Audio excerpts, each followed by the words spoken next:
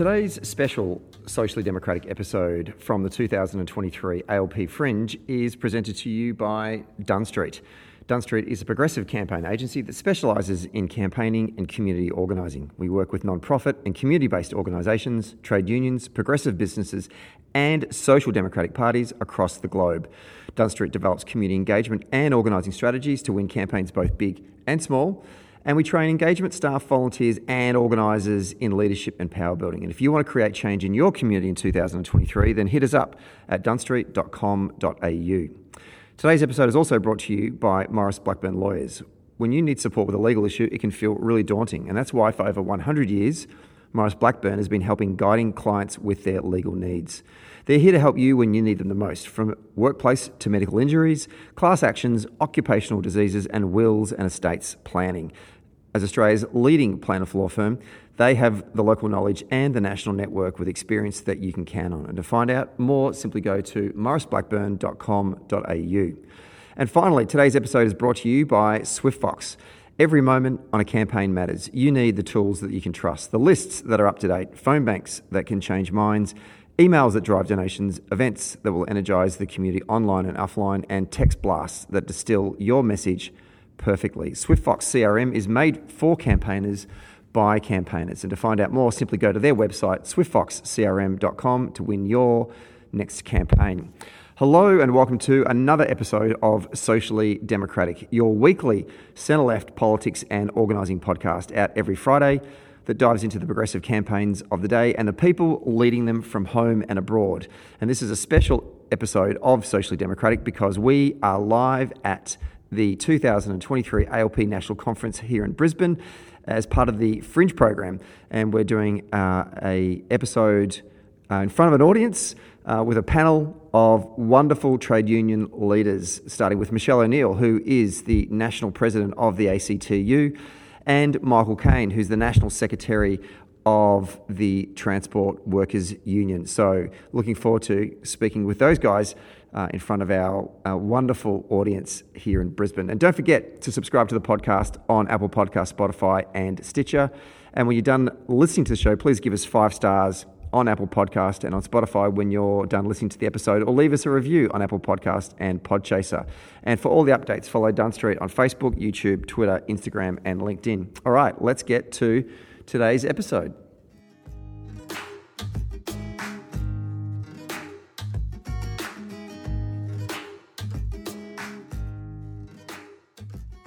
Okay, we are... Actually, before we start, has anyone ever actually listened to Socially Democratic before? Who's our regular listeners? Okay, that's about it. That's exactly how many people listen to the show, so it's great to hear. I'm really pleased about that. We should all meet up afterwards and have a beer. I would appreciate that. For those of you who haven't before, Socially Democratic is a centre-left podcast. It is out every Friday, and we sort of talk about campaigns and issues of the day from both at home and abroad, and we're doing 2 shows as a part of the Fringe. So we want to thank you for all coming today and being a part of our podcast family.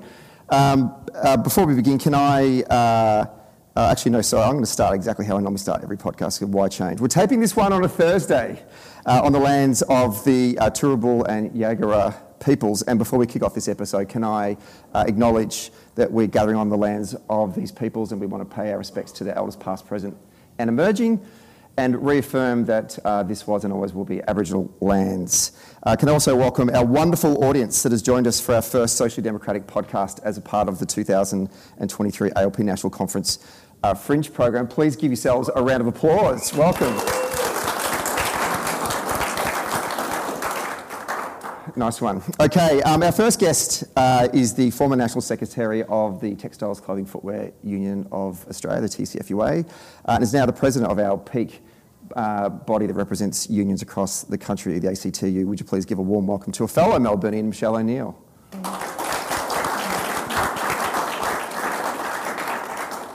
Our second guest has been fighting for transport workers for over 20 years and is now the National Secretary of the Transport Workers Union of Australia, and which is my old union.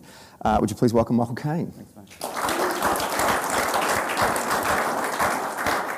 And what should be making up our troika of trade union leaders today's show has been over 9 years working in policy, legal and research in the trade union movement.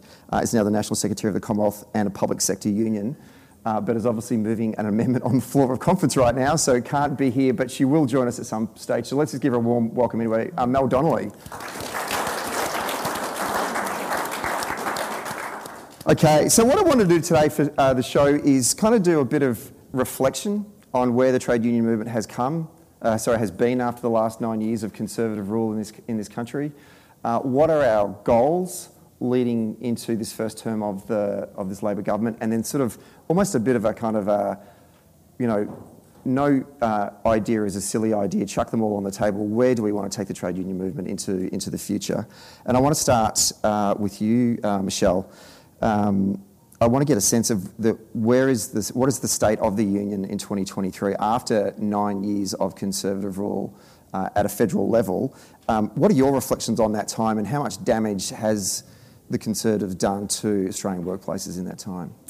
Thanks, Stephen. Great to be here, everybody, and with you, Michael, and hopefully Mel soon. I want to acknowledge the traditional owners of the lands we're on too, the Yagara and Turrbal people, and pay all my respects to their elders past and present, and always was and always will be Aboriginal land. And I'm sure everyone in this room knows that the Australian trade union movement is doing everything we possibly can to make sure that Aboriginal and Torres Strait Islander people are recognised and have a voice, and it's enshrined in our constitution. We're backing in the yes vote in the referendum. Stephen, look, it was a terrible time for working people, the successive Conservative governments over the last decade, and they really did wreak havoc in all sorts of ways on working people's lives, and we're paying the price of that today.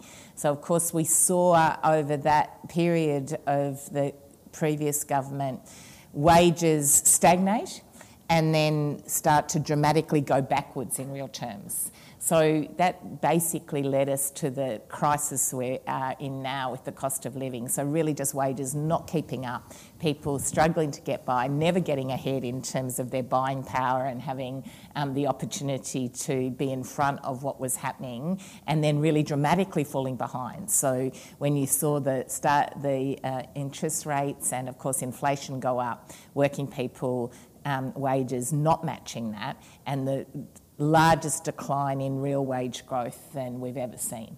And that practically means people not being able to properly feed themselves and their families. It means people not being able to meet their mortgage repayments, not being able to pay the rent, let alone ever think about being able to plan a holiday with your children or be able to sort of save and get ahead in any way. So that was a shocking impact. The other thing, of course, is we saw this real rise in insecure work. And the Conservatives like to say that, oh, well, casuals, it's the same as it's always been. But, of course, they're misrepresenting what we're talking about, because what we're talking about is the change in casual work, contract work, gig work, labour hire work, all these ways that work has become more insecure, or part-time work even, but with flexible hours, so you're not really in any sort of secure job. And the impact on that is that so many more working Australians now have no access to paid leave, don't even know when they're going to work. So to be able to plan your life, particularly if you've got people that are dependent on you, whether it's your children or family members or others, no set rosters, days, and no certainty about how much you're ever going to earn week to week, let alone year to year. So all of that has really created a crisis for people. The other thing is that we've got more people working in multiple jobs today in Australia as a result of all of that than we've ever seen. And not because people are going, oh yeah, let me work 2, 3, 4 jobs, because they have to, because they can't make ends meet on one job. And the social implications of that for people is dramatic. The other thing that we saw, of course, was the ABCC, so the Building and Construction Commission, and what that meant was a set of laws that really demonised one group of workers in the community, suggesting that somehow there was something wrong about these workers and that they needed to have a legislated police force that would control what happened in their working life, but importantly, control their access to representation. And this is in an industry that's an incredibly dangerous industry. And so a very draconian law that really took away workers' rights to be represented or even have a voice when they were being interrogated and investigated. The other, and probably the last thing I'd wrap up to say, is that we just saw a government that was both blind and deaf to what was happening in terms of women at work. So the fact that they sat on that Respect at Work report, that there were, you had the Human Rights, the Sex Discrimination Commissioner do this world-leading investigation into what was happening with sexual harassment in the workplace, an extraordinary report that set out how serious this was, what this meant in terms of women, mainly women, being harassed and assaulted in the workplace, and then they did nothing, just nothing. And were only forced to eventually respond when, of course, they were confronted with allegations of rape in their own workplace. And then women in Australia taking to the streets. Only then did they even bother to say anything about that report they'd been sitting on for a couple of years, and of course then failed to implement the vast bulk of the recommendations that would start to make workplaces safer for working women. So that, I could go on, but I'm going to stop. But that just gives you a sense of some of the dramatic ways that working people went backwards under the Conservative government. You've painted a pretty bleak picture there for us. In fact, as you go through that, there's so many things I actually completely forgotten over those 9 years, the ABCC. I mean, they were obsessed with that for such a long time. Michael, if I can turn to you and sort of get a sense from you about your experiences of the union that you lead and its members, what you went through over that 9-year period. I know one of the things that the union put a lot of time and effort into was the Road Safety Remuneration Tribunal. What impact has that had on road transport when they abolished that, and the impact it has on its members? Yeah, thanks, Steve. And I add my acknowledgement to the traditional owners of the land on which we meet, and also say that we are campaigning, like the TWU, for this. Yes. Yeah, look, this is really interesting, and I think what's important to note is that, of course, road transport touches every one of us in this room. I'm not going to ask the question because it's much too close to home, but I don't think there'd be a person in this room that at some degree of separation hasn't experienced the sudden tragic loss of someone that they know on our roads. It's life-changing in the worst possible way. And of course, that's what our members go through every day. That unknowing moment that's in front of them, potentially every minute they're on the road. For themselves, yes, but of course it affects everyone on the road. And that is really important context, because it's easy to forget that this is one industry that intersects in such a deadly way with the rest of our community. And when we get it wrong, or more accurately, when we fail to get it right, then there are people dying, and not just transport workers, who could be alive. I mean, what's more important than that? And so the context is important. The history is important too.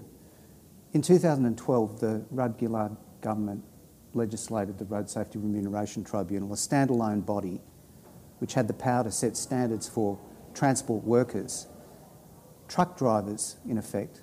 And truck drivers are not just employees, a whole bunch of them are independent contractors. And up until that point, they'd sat outside of the protections that exist for employees. There's no way to move their wage. There was no way to ensure that they had the capacity to recover their costs as small businesses, but single workers.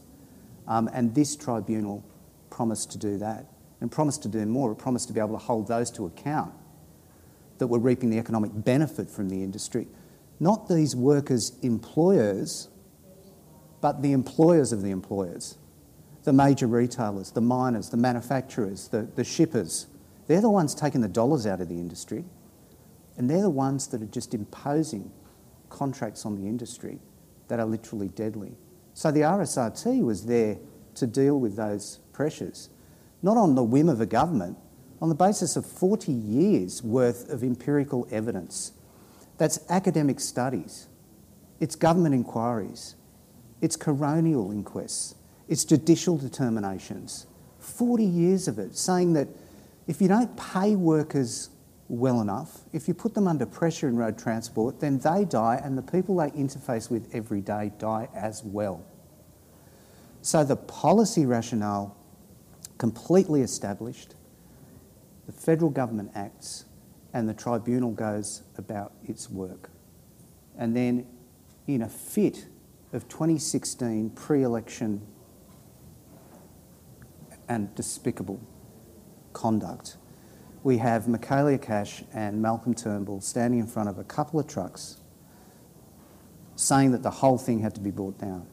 Now, the RSRT was just about to make 5 orders that would have changed the industry and would have made us all safer and brought stability to the industry in general transport, in ports and wharves, in cash and transit, in waste management, just about to bring these orders down. One of the orders was a bit controversial, so the government decided that it would use it as a pretext to cut down the entire independent tribunal. You know, one was talking earlier today about the way that the Conservatives treat our institutions or mistreat them, or show a complete lack of respect for them. Of course, what could have been done is the order could have been changed within the tribunal into a different order. But no, let's make this about politics. Their own report, which they used and handed up to say they had a report to justify ripping down this tribunal, said that if the tribunal had stayed in place, there would have been 28% fewer truck crashes. That's people. That's Australians that are alive today. That's on their heads. That's on their heads. That's what they did. That's how far they're willing to go. And of course, for us, the test was what happens in those circumstances. And I'll never forget this moment. There's so many great leaders in this room, and thanks for Rent-A-Crown T-Dubs there, but so many leaders of our union in this room who've made a difference. But I remember that it was getting to that point where this political storm, it was on the cusp of looking inevitable that this legislation was going to be pulled down. And I remember one of our long-time activists, Frank Black, calling me up, truck driver, owner driver, and saying, "Michael, looks like this is going to go down." And I said, "I know, mate, I know, I'm so sorry." He said, "I don't want you to be sorry. I want you to take a delegation down to Canberra, and if we have to be there when the thing's pulled down, we have to be there to say we're going to build it back up." You know, that's leadership. That is leadership from our members. And of course, that's what we did, but maybe we'll deal with that a bit later. Yeah, well, let's turn our attention to the immediate future. And I want to go back to you, Michelle. Obviously, we have a new Labor government in Canberra. What are the priorities of the broader trade union movement in this first term? Stephen, how long are we allowed to call it new for? Do you think we still can? I think we can. It still feels new, and partly it feels new because there's a lot happening. It feels fresh as a government. It feels like there's a lot going on, and I want to start by saying, for us as unions, of course the priorities are dealing with the things I started off talking about. So making sure that working people start to see real rises in their wages. Working people need wage increases, and we need to reverse that trend of wages going backwards in real terms. So that's a really clear priority. The other, of course, is about jobs becoming more secure, because we can't let that drift continue to happen, because it's not in working people's interests. It's clearly not in our interest and our families' interests, but it's actually not in the interest of the economy as well. You know, people scratch their head and go, "Why is consumer confidence down?" Well, consumer confidence is down because there's a cost of living crisis and people don't have money in their pocket to spend, and they're worried about just dealing with the most basic things. So of course they're not going out and buying things or making new commitments because they can't afford the bills that are coming in now.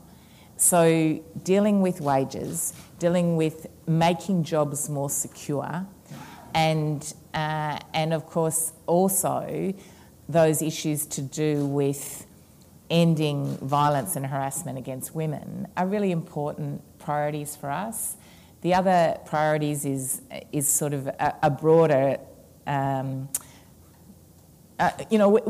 we believe in justice in the trade union movement. We believe in a fairer and more equal society. So that touches a lot of things, doesn't it, when you think about it? Of course touches industrial relations, but it touches a whole lot of other areas, transport policy, as Michael was just talking about.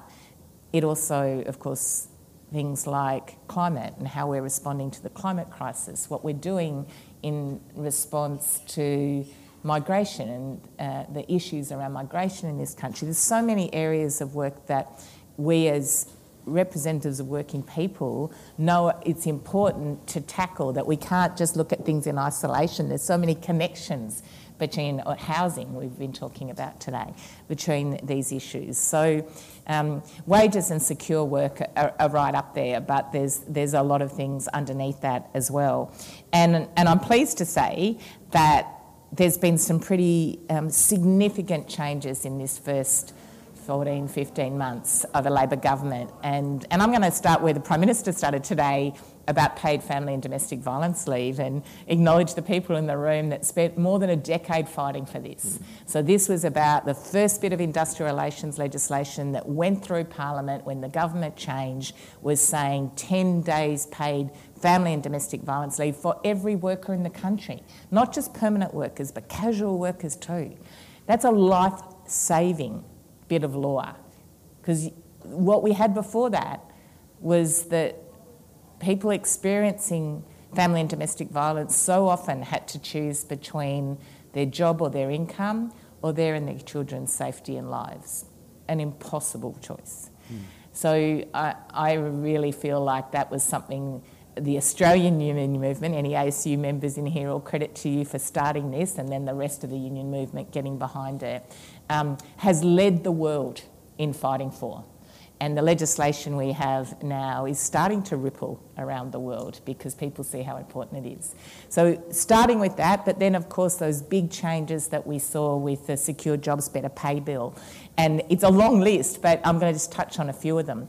So introducing a fairer bargaining system, because so many working people were locked out of bargaining, just not able to bargain in a way where we could. Bargaining is about trying to even up. Collective bargaining, trying to even up power a bit, recognising that often employers have a large amount of power, and for workers to be able to get a fair deal, to see better wages and conditions, then you need to be able to come together to be able to negotiate. And so the better bargaining elements of the law, things like multi-employer bargaining, are really common in other parts of the world. You wouldn't have thought so by the way that the bosses reacted to this law. But they're standard in so many countries in the world because people understand that there's real benefits when you join together across different enterprises within different sectors and industries to say, well, we've got a common set of issues that we want to negotiate with the employers about. And I was really proud, I think it was only yesterday morning, to stand with the early childhood educators from the United Workers Union, because the United Workers Union, the IEU and the AEU were having the very first case in the Fair Work Commission for multi-employer bargaining after those laws went through at the end of last year. And why? Because if you work in a childcare centre and you try and bargain childcare centre by childcare centre, then you just don't get anywhere. And you don't get anywhere partly because it's often a small workplace, hard to organise and be in a position to have the support you need to bargain. But of course we also know that government, the funder, is critical to this. So if you're going to bargain properly, you need the employers in the room, you need the workers and their unions in the room, and you need the government in the room. And that's what that legislation has allowed for. And that'll be a really important part of valuing women's work differently in those sectors that haven't been able to bargain before, but in all sectors, just even up that bargaining position a bit. The other things that we saw there that were important were the changes that made job security and gender equality objects of our law. They're now in the Fair Work Act. So when the Fair Work Commission makes decisions, whatever the decision's about, they've got to think about what does this mean for making jobs more secure and what does this mean for gender equality. Now, they're big concepts, but critical concepts so that we get fairer, better decisions made. We also had important changes in things like being able to not just ask for flexible work. This was how bad our law was before. You could put your hand up and say, look, I need to work part-time, I've got a care, my elderly parent needs me to care for them. And your right was to ask. And if the employer said no, even if it was unreasonable for them to say no, even if they had no reason to say no at all, you had nowhere to go with that. You couldn't go and ask any sort of independent person to say, hold on a minute. Now, workers have got the right to have those decisions reviewed and a fair look at them, a lens put over them to say, hold on a minute, why can't this person have access to flexible work? And also things like being able to fix our pay equity laws. All of these changes, there's such a long list, Stephen, of things that went through as part of that first lot of industrial relations changes that are making such fundamental shifts in the sort of rights working people have, not in a way that anyone should be frightened of in the business community, because, if you treat people well, if you value their work properly, if you give them the opportunity to get together with other workers and negotiate, if you have better pay and conditions, it actually works for everyone. We all know the difference between a good employer and a bad. And, people say, there's shortages of labour. Well, wouldn't you want to be a good one? Wouldn't you want to have people stay working for you because you're treating them properly? And again, of course, if it leads to better wages and people having more money in their pocket, good for small business and good for the economy. The next raft of things that are really important for us is things that go further looking at the problems to do with insecure work, Stephen. And we're really concerned that under the previous government, they changed the definition of what a casual worker was.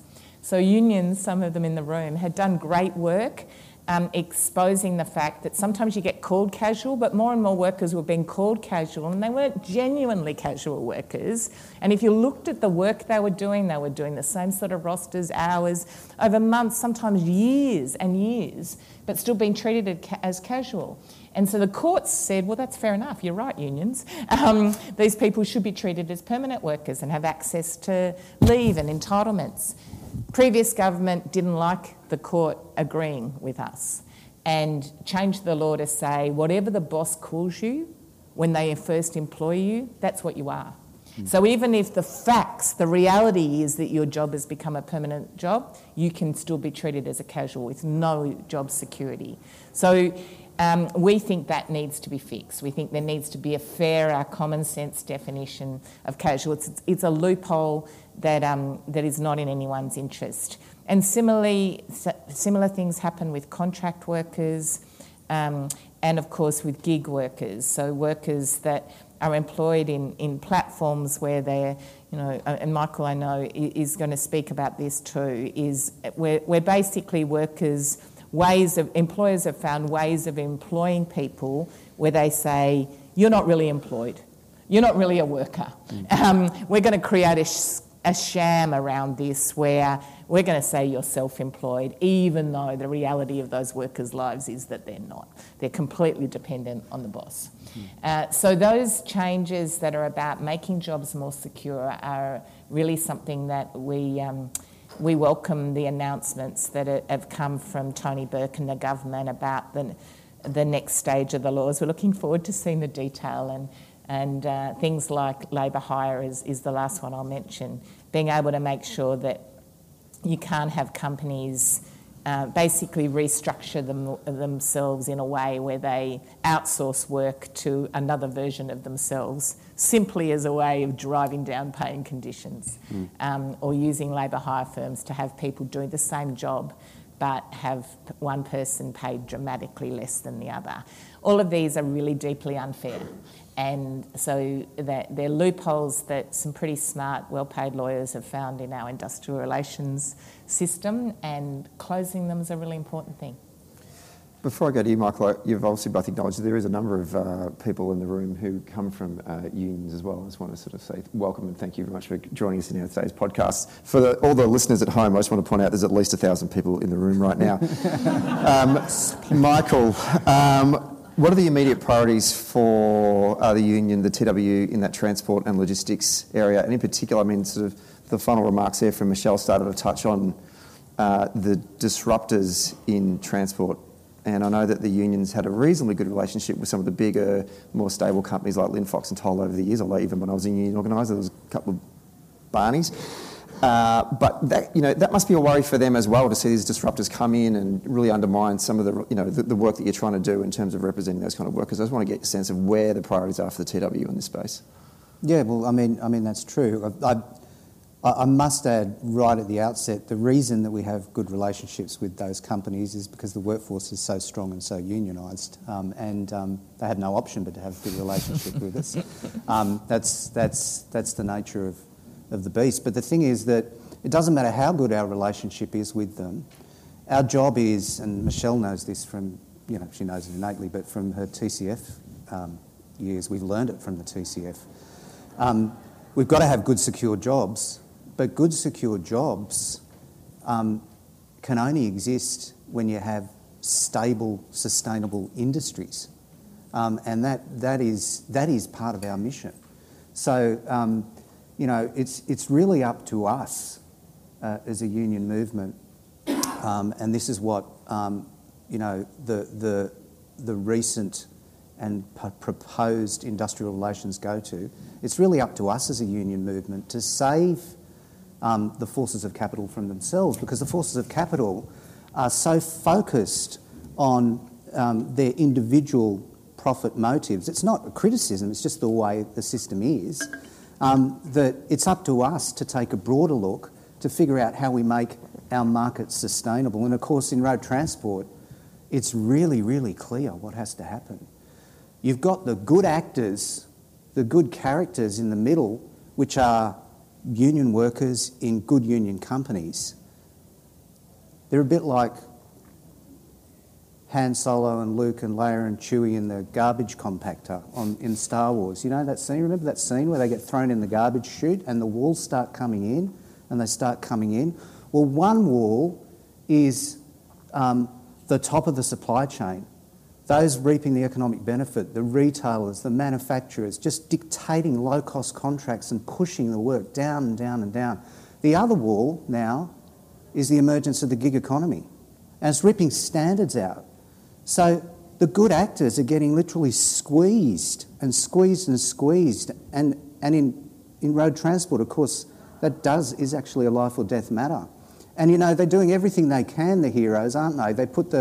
Remember, Han Solo puts that bar up and tries to stop the walls coming in. It's a bit like doing an enterprise agreement with your major company. We'll put the enterprise agreement up, we'll put the bar up and see what happens. But of course, this pressure is irresistible, and the bar just snaps. So we have to do something different. And something different is where we are with this government, really potentially being able to do something different. And why do we have to do something different? Well, had 100 truck drivers killed in the last 2 years. That's just the truck drivers. That's one a week, basically. One worker a week is being killed in transport. 1,301 Australians have been killed since the Road Safety Remuneration Tribunal was pulled down and the coalition put nothing in its place. And we've had 14 gig workers that we know about that have been killed in the last 4 years, having to rush to do their work because they're pushed outside of the normal protections, as Michelle has said. Gig companies were born through deliberately pushing workers outside of the protections that we built up for generations in our country. Protections for employees. Why do we protect employees? Because they're highly reliant on those that engage them. Because their work is dictated, because they have no call-over price over how the work is performed, where the work is performed. It sounds like a gig worker, but our archaic laws are now often saying, no, if you go to the court's going to say they're not an employee, they're an independent contractor. It's a massive loophole, and it's one that we need to fix. We've all become accustomed to gig services. We're not saying gig services can't be there. And we're not saying that we're not willing to deal with these terms and conditions in a slightly different way. We can. But, we can't let this continue. So there's a few things in play. There's multi-employer bargaining, of course. There's some road transport legislation that's foreshadowed that will put back in play those key elements that, in a sense, are not controversial. We now have a wall of consent from transport companies, clients, even gig companies themselves are saying that we need to stabilise the market because they know that they can only exist within a stable market. Breathtakingly, gig companies are now saying to us, we want a stable market because there are other competitors that are coming in and undercutting us. Well, that's always going to happen if you leave the market in an unsustainable position. It literally is cannibalising itself. And so we want those stabilisers put back in place. Yes, we do want the capacity to be able to set standards for non-employee workers. Yes, we do want to be able to have the Fair Work Commission set standards in contract supply chains, impose obligations, rights in respect of those that don't even employ workers because they're the ones that are actually imposing the standards on this industry. We've got great support for that. It's almost unanimous support, to be honest. And then there's the detail about what the legislation looks like. Just when you think you're at your most hopeless, when you think that the compactor's there, thank goodness you've got C-3PO and R2-D2 on the outside. They're just about to hit the right button. Well, I'm not saying that we're robots. I'm not saying that it's Star Wars, but what I'm saying is that it is an incredible moment in time for us. We've got the moment to turn the key to stop the compactor and then push it back the other way. And if we don't do it now, it quite literally is going to be too late. Let's take a quick break to talk about SwiftFox. Every moment on a campaign matters. You need the tools that you can trust. Lists that are up to date, absolutely. Phone banks that can change minds. Emails that drive donations and events that will energise the community online and offline. And text blasts that distill your message perfectly. SwiftFox CRM is made for campaigners by campaigners. And to find out more, go to swiftfoxcrm.com to win your next campaign. Okay, let's get back to the show. Who thinks that Michael Caine's a Star Wars fan from that last response? Thought he was about to go through the whole film. Okay. What I want to talk about now is the long-term focus for the trade union movement. And so, nothing can be off the table in this conversation. We're all amongst friends. And to you, Michelle, first, and to be honest, I hate asking this question, and I reckon you probably are sick. The premise of this question is you're probably sick and tired of hearing this. It's talking about the decline of union membership in terms of density. We all know the stats. 1992 it was 41% density. It's down to 12.5 in 2022 as of the ABS stats.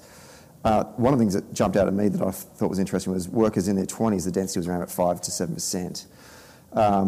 Young people are the future of our movement. I want to get an idea from you as sort of a leader of the national union movement. What do we need to do to attract young people into the union movement? Now that we've got a Labor government, can we start to change, we talk about change the rules, but can we start to change the culture and the conditions that makes it easier for young people to join a union? What are your thoughts and reflections on that and going forward?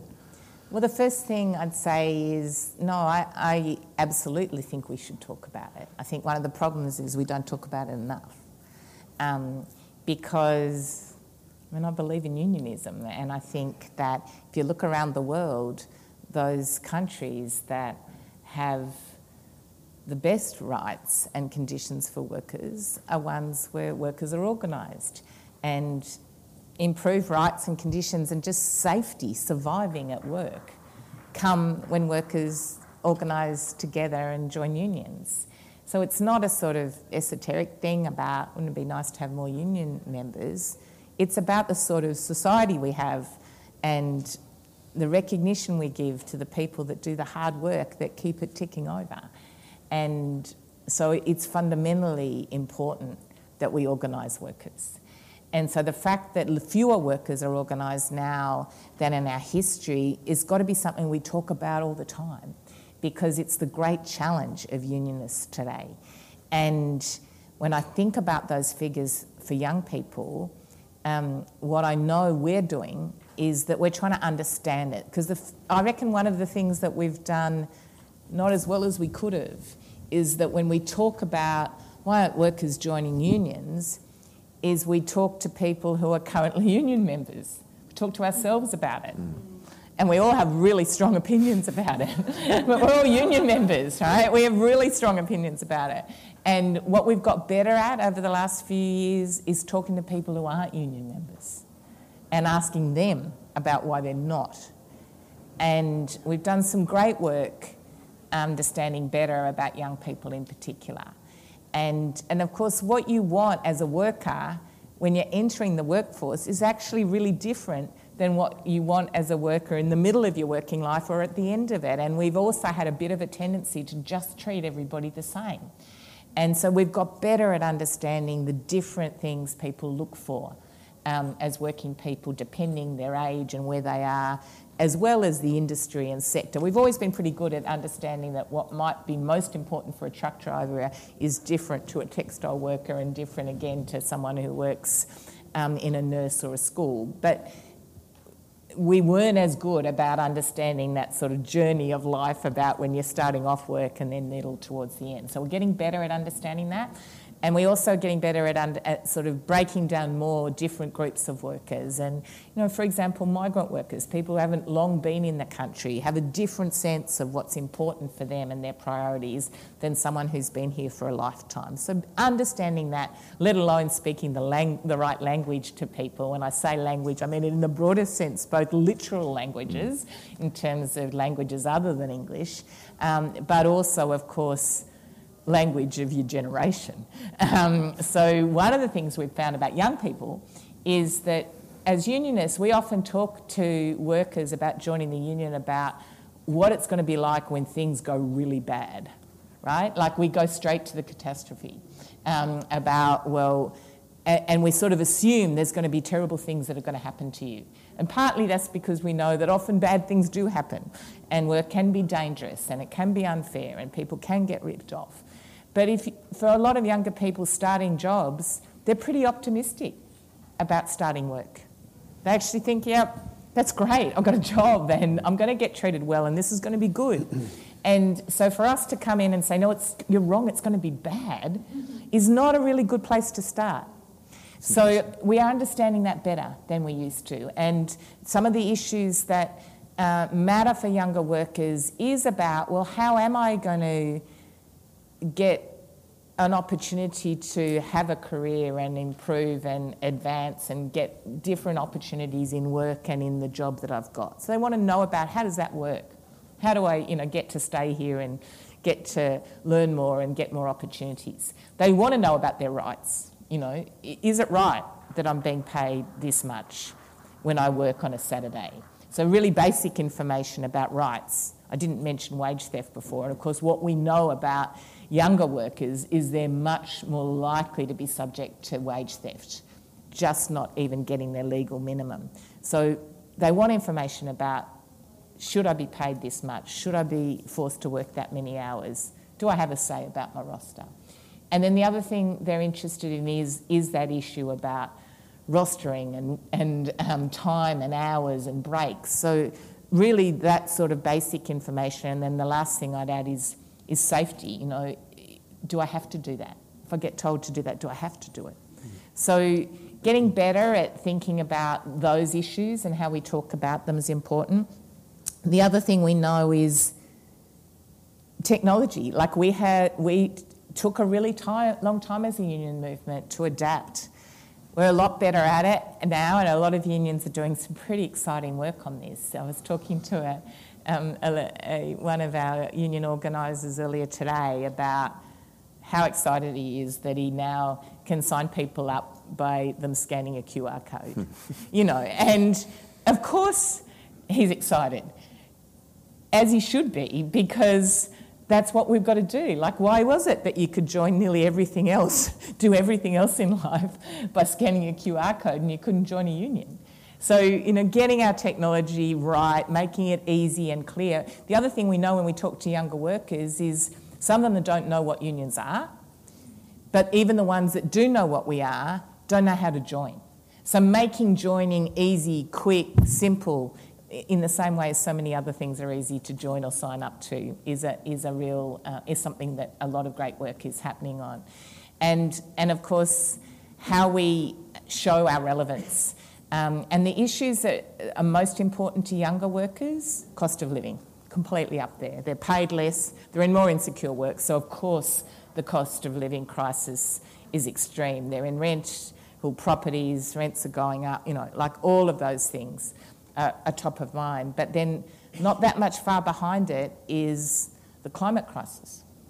And they're really concerned about the future and what does it mean and what's happening. So the fact that unions are so critically engaged and involved in how we respond to the crisis in our climate is something that we should be proud of. I mean, we are part of this response in a really important way, but we don't always communicate that because some people like to present us in a certain way that isn't really about who we are. And of course we care about and are working hard for a just transition and the jobs of workers that have done really important hard work, keeping the lights on in this country and powering us for generations.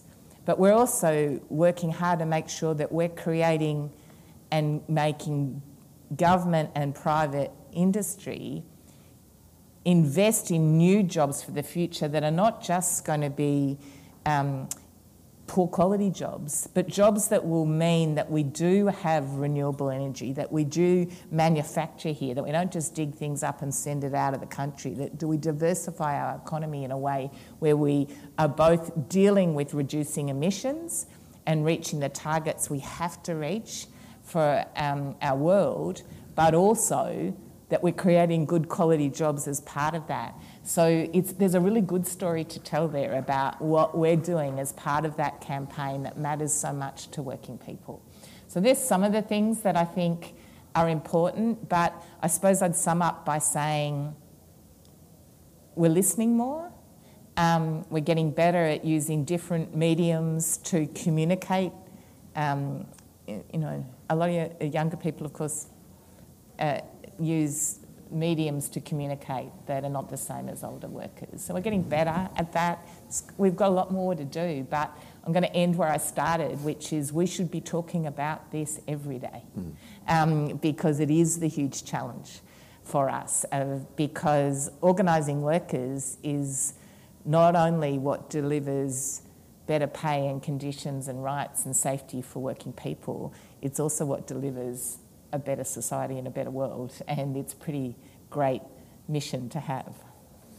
Michael, if I can turn to you, I think you and I we did a whole episode late last year on the aviation industry. I think it was off the back I flew to Europe and they lost my bags and I just needed to get some shit off the liver. I was pretty pissed off. Anyway, so you and I had a bit of back and forth, and it was a very therapeutic conversation, particularly centred around Qantas. I'm interested to get your thoughts on the direction of the aviation industry and where it needs to go long term. Oh, you don't want me to speak about Qantas, do you? By all means. Look, I think there's a few really important things here to note. The first is I am going to just say a few things about the Joyce administration because it's really important. I know you're laughing. It's really important to say it. Because there's a misconception, I think a community misconception now that Joyce has fueled, that aviation is in the dire straits it's in because of the pandemic. Well, no, it's not. Of course, the pandemic hasn't helped, but neither did ash from a volcano or SARS or any other of those events that we know will hit aviation on an ongoing basis. We just don't know when. Pandemic was one of those. Big one of those. But aviation isn't crippled because of the pandemic. Aviation is crippled because of Alan Joyce. And I'm going to tell you why. I'm going to tell you why. He came from a low-cost carrier overseas. He came in, he set up Jetstar, a low-cost carrier. In 2007, before he arrived at Qantas, Qantas workforces in their various iterations, so ground services, cabin crew, pilots, catering staff, etc., had just done their enterprise agreement, EBA7, they called it. And nearly all of those workers in 2007 were engaged directly by Qantas Airlines Limited. Directly engaged, most of them permanent, a chunk of them part-time, but most of them permanently engaged. Alan Joyce came in. Now, the ink wasn't even dry on the agreements, and he decided to set up internal labour hire companies and put out the edict to management that no one was again to be hired directly to Qantas Airlines Limited, but to the internal labour hire companies at lower terms and conditions. And when an internal labour hire company managed to organise itself and get reasonable terms and conditions, he created another one and engage all new starters on that. So we're talking about fixing the loopholes or closing the loopholes. That was loophole number one.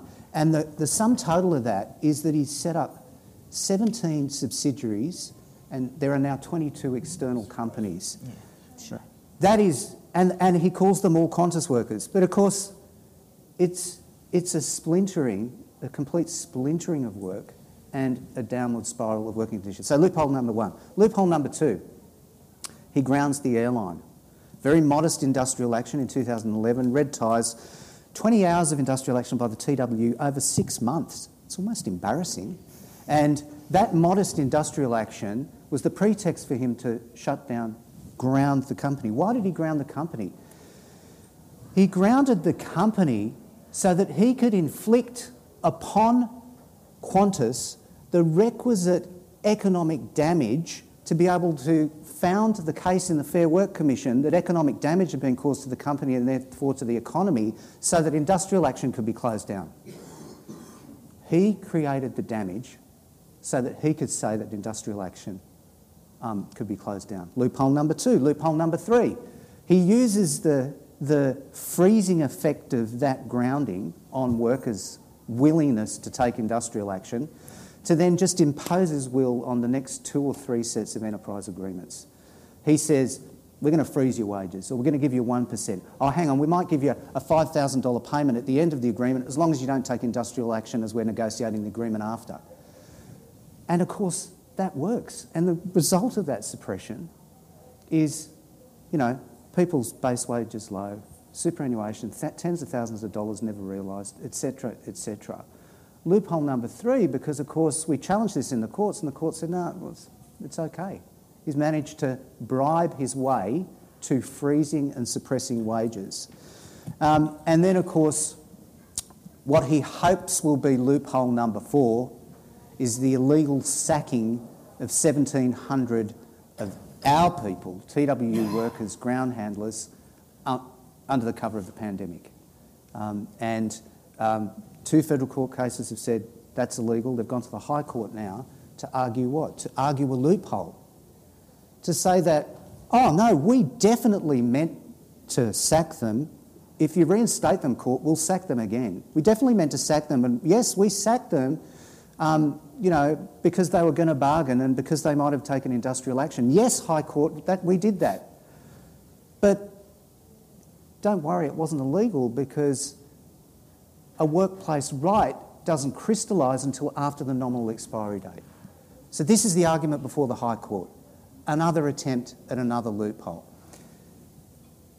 That is the legacy that Alan Joyce has left us. And of course, the exodus of all of that experience out of Qantas, an additional 6,000 people made redundant, and over-redundancy during the pandemic, means that we've been left with not enough experienced people. And when we want to attract them back, we're left with the terms and conditions that he created since 2007, which is so poor that no one wants to do the job. So please, because I'm going to have a conniption, go out and tell everyone that this pandemic is not the issue. Alan Joyce's management strategies, deliberate management strategy and manipulation of the system is the issue. So where do we go from here as I wind up? Where we go from here is that and it goes to this question too about how we attract people and how we get them engaged in struggles for the future. People are reluctant, quite logically, to be taking action or getting very aggressive at the instant company that engages them. That's always our struggle as union officials. How are we going to get people to stand up and take that action? And it's really hard in this splintered economy with all these different companies all over the place. So what we have to do is we have to figure out a way and give an ambition for workers to lift their eyes above their instant company and think about, well, what is the fight that we have to have together to reset our industries? It goes to that point again about we have to have stable industries if we're going to have secure jobs. And in aviation, what we knew in the pandemic is Alan Joyce was creating medical policy, Scott Morrison was just agreeing with what he said. There were no strings attached to all of the $2.7 billion that were thrown Qantas's way. That can never happen again. We need a decision-making body in aviation, a Safe and Secure Skies Commission, that will make decisions about aviation, including in relation to workers, that are in the community interest, in passengers' interests, and not just the profit interests of shareholders and CEOs. That is really critical, and I think that's a fight worth having. That's huge. Yep. Michelle, I want to get a sense from you. Being the national president of the ACT, I assume you do get to travel overseas a bit and meet with trade union members around the world. And myself, I always have an intellectual curiosity about, well, what are folks doing overseas? What are they learning from their experiences? And I just want to get an idea from you about what have you gathered on your travels to see how trade unions are grappling with the challenges that they're facing. And is there any of these things that we can bring back home and import into the work that we're doing every day in workplaces? Thanks, Stephen, and I do get that honour to represent us internationally, and I often think that it's such a rich vein for us to be able to spend time with unionists in different places in the world and hear about what they're doing and the struggles they face. And of course, the obvious thing that always strikes me is how much the struggles are the same wherever you are in the world, but then also how significant some of the differences are. I regularly meet with workers that are risking their lives for being unionists and organising workers, being killed or being sent to jail. We had Chita, who's an activist from Cambodia, who was in Australia just last November for the International Trade Union Congress, and she met with us there. We got her to Canberra to meet with some of the government ministers and their advisors, and she flew back to Cambodia, and they were meeting her when she got off the plane and locked her up, and she's still in jail. And she's been sentenced to 2 years jail, and that's because she's organised a strike of casino workers in Cambodia. That's her crime. So it strikes me that the issues are so similar, but then, of course, we think we have it tough, but it brings you back down to earth about how courageous some of the organising workers in some countries in the world are. I think there's such big cultural differences that we often think about and talk about. So, for example, when you go to Europe, they have this thing called social dialogue. And what they mean when they say social dialogue is that it's when unions, employers, and governments get together and sort of work out what's good for the country. Now, that sounds like a really good idea. They don't think it's radical. It's what's that? Anarchy, exactly. It's sort of enshrined in all of these institutions. They just think it's normal, which is why when I was telling them that we were having a problem just getting multi-employer bargaining as a law, they were scratching their head and saying, well, how do you do anything? Like, how do you work with employers properly? Our employers want this because they know that they've got commonality in an industry. So if you're in a particular industry or sector, like Michael's describing about transport, there's all these connections. Now, we're not always going to agree, and it's very important for all the reasons we started talking about earlier about power and how you get better balance and rights for workers, that we never think we're all going to sit around and easily agree on every issue. But there are issues that we have such common interest in. The skills of workers, people being well trained, being able to work safely, being able to, get the job done in a way where they have all the skills and training and support and safety around them to do the job is in everybody's interests. being able to think about going back to the climate change issues, being able to work together to say, if you look, for example, what happened in Germany when they closed coal mines in Germany and coal-fired power, there was not one forced redundancy. And there was not one forced redundancy because the unions and the employers and the government got together and said the only way we can do this in any sort of just and fair way is to do it where we recognise and respect the workers who've been doing these jobs and the communities they live in, and we create a path for the new jobs, new skills and opportunities that is not bullshit, that is real. And they set about doing it. They set about actually doing it. And so I do think that in Australia there's something that is a very weird sort of, and it was really fed and fuelled by the previous government's hatred of unions and organised labour. But this very weird notion that somehow the voice of workers, if you take it out of the equation, it doesn't matter, that you'll still get good decisions made.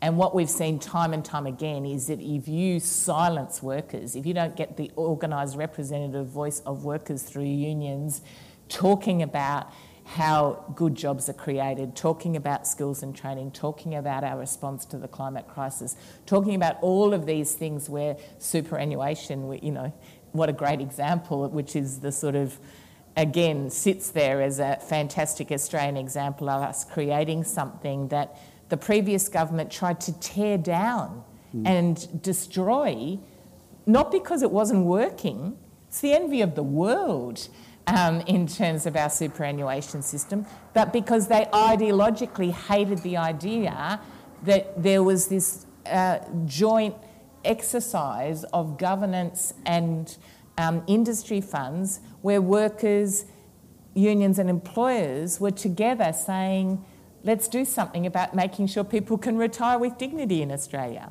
So I do think there is things that we can learn about, never pretending that we're all going to agree on everything, but identifying those things where we can work together and have systems and institutions and bodies set up in a way where workers' voices are engineered into it. Not an afterthought, not, oh, by the way, what do you think? But recognising the great value and the better quality of decisions that are made when working people's expertise, knowledge and wisdom is part of the decision making. We are getting the wind up, so it's a nice way to end on a positive and a hopeful note. Before we go... Can I tell you one thing? Yes, I've got please. a message from Mel saying she's so sorry. She's been standing at the side of the stage for at least 45 minutes trying to get to do her bit in the conference floor. There we go. So her apologies. That's all right. Us Donnellys are often in demand, so I'll just have a word with Mum about that tonight. We're not related. Okay. Just a reminder before we go that Socially Democratic is recording another podcast tomorrow at 3:30, so the same time. It's on modern campaigning. We're going to be joined by Kate Flanders, Eloise Young and Nadia Montague. And then on Saturday morning at 10 a.m, I'm running a seminar on community organising, and we're going to be going through a case study of a campaign that we ran last year where we took over the Hawthorn Football Club. And knocked off Jeff Kinnett. So please join us for those as well. But before we do, can we thank our two guests, Michelle O'Neill and Michael Caine. Thanks, Mark.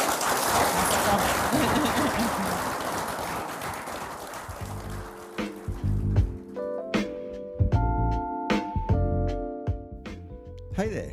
Thanks for listening to Socially Democratic. Did you like the podcast? Hit the follow or subscribe button and be sure to leave a review on Apple Podcasts or Podchaser. And to get all the latest updates on Socially Democratic, follow Dunn Street on Facebook, Instagram, Twitter and LinkedIn. And we'll see you next Friday.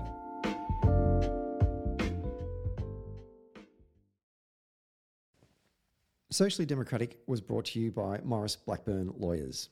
Maurice Blackburn Lawyers have spent more than a century paving the hard path to justice for everyday Australians. They've helped over 500,000 Australians turn their situation around, and they know how the system works. Their experience and skills means you'll get the best results possible. Find out more on their website, morrisblackburn.com.au. Morris Blackburn, experience you can count on. Socially Democratic was brought to you by SwiftFox. Every moment on a campaign matters. You need the tools that you can trust, lists that are up to date, phone banks that can change minds, emails that drive donations, events that will energise the community online and offline, and text blasts that distill your message perfectly. SwiftFox CRM is made for campaigners by campaigners. To find out more, go to swiftfoxcrm.com to win your next campaign.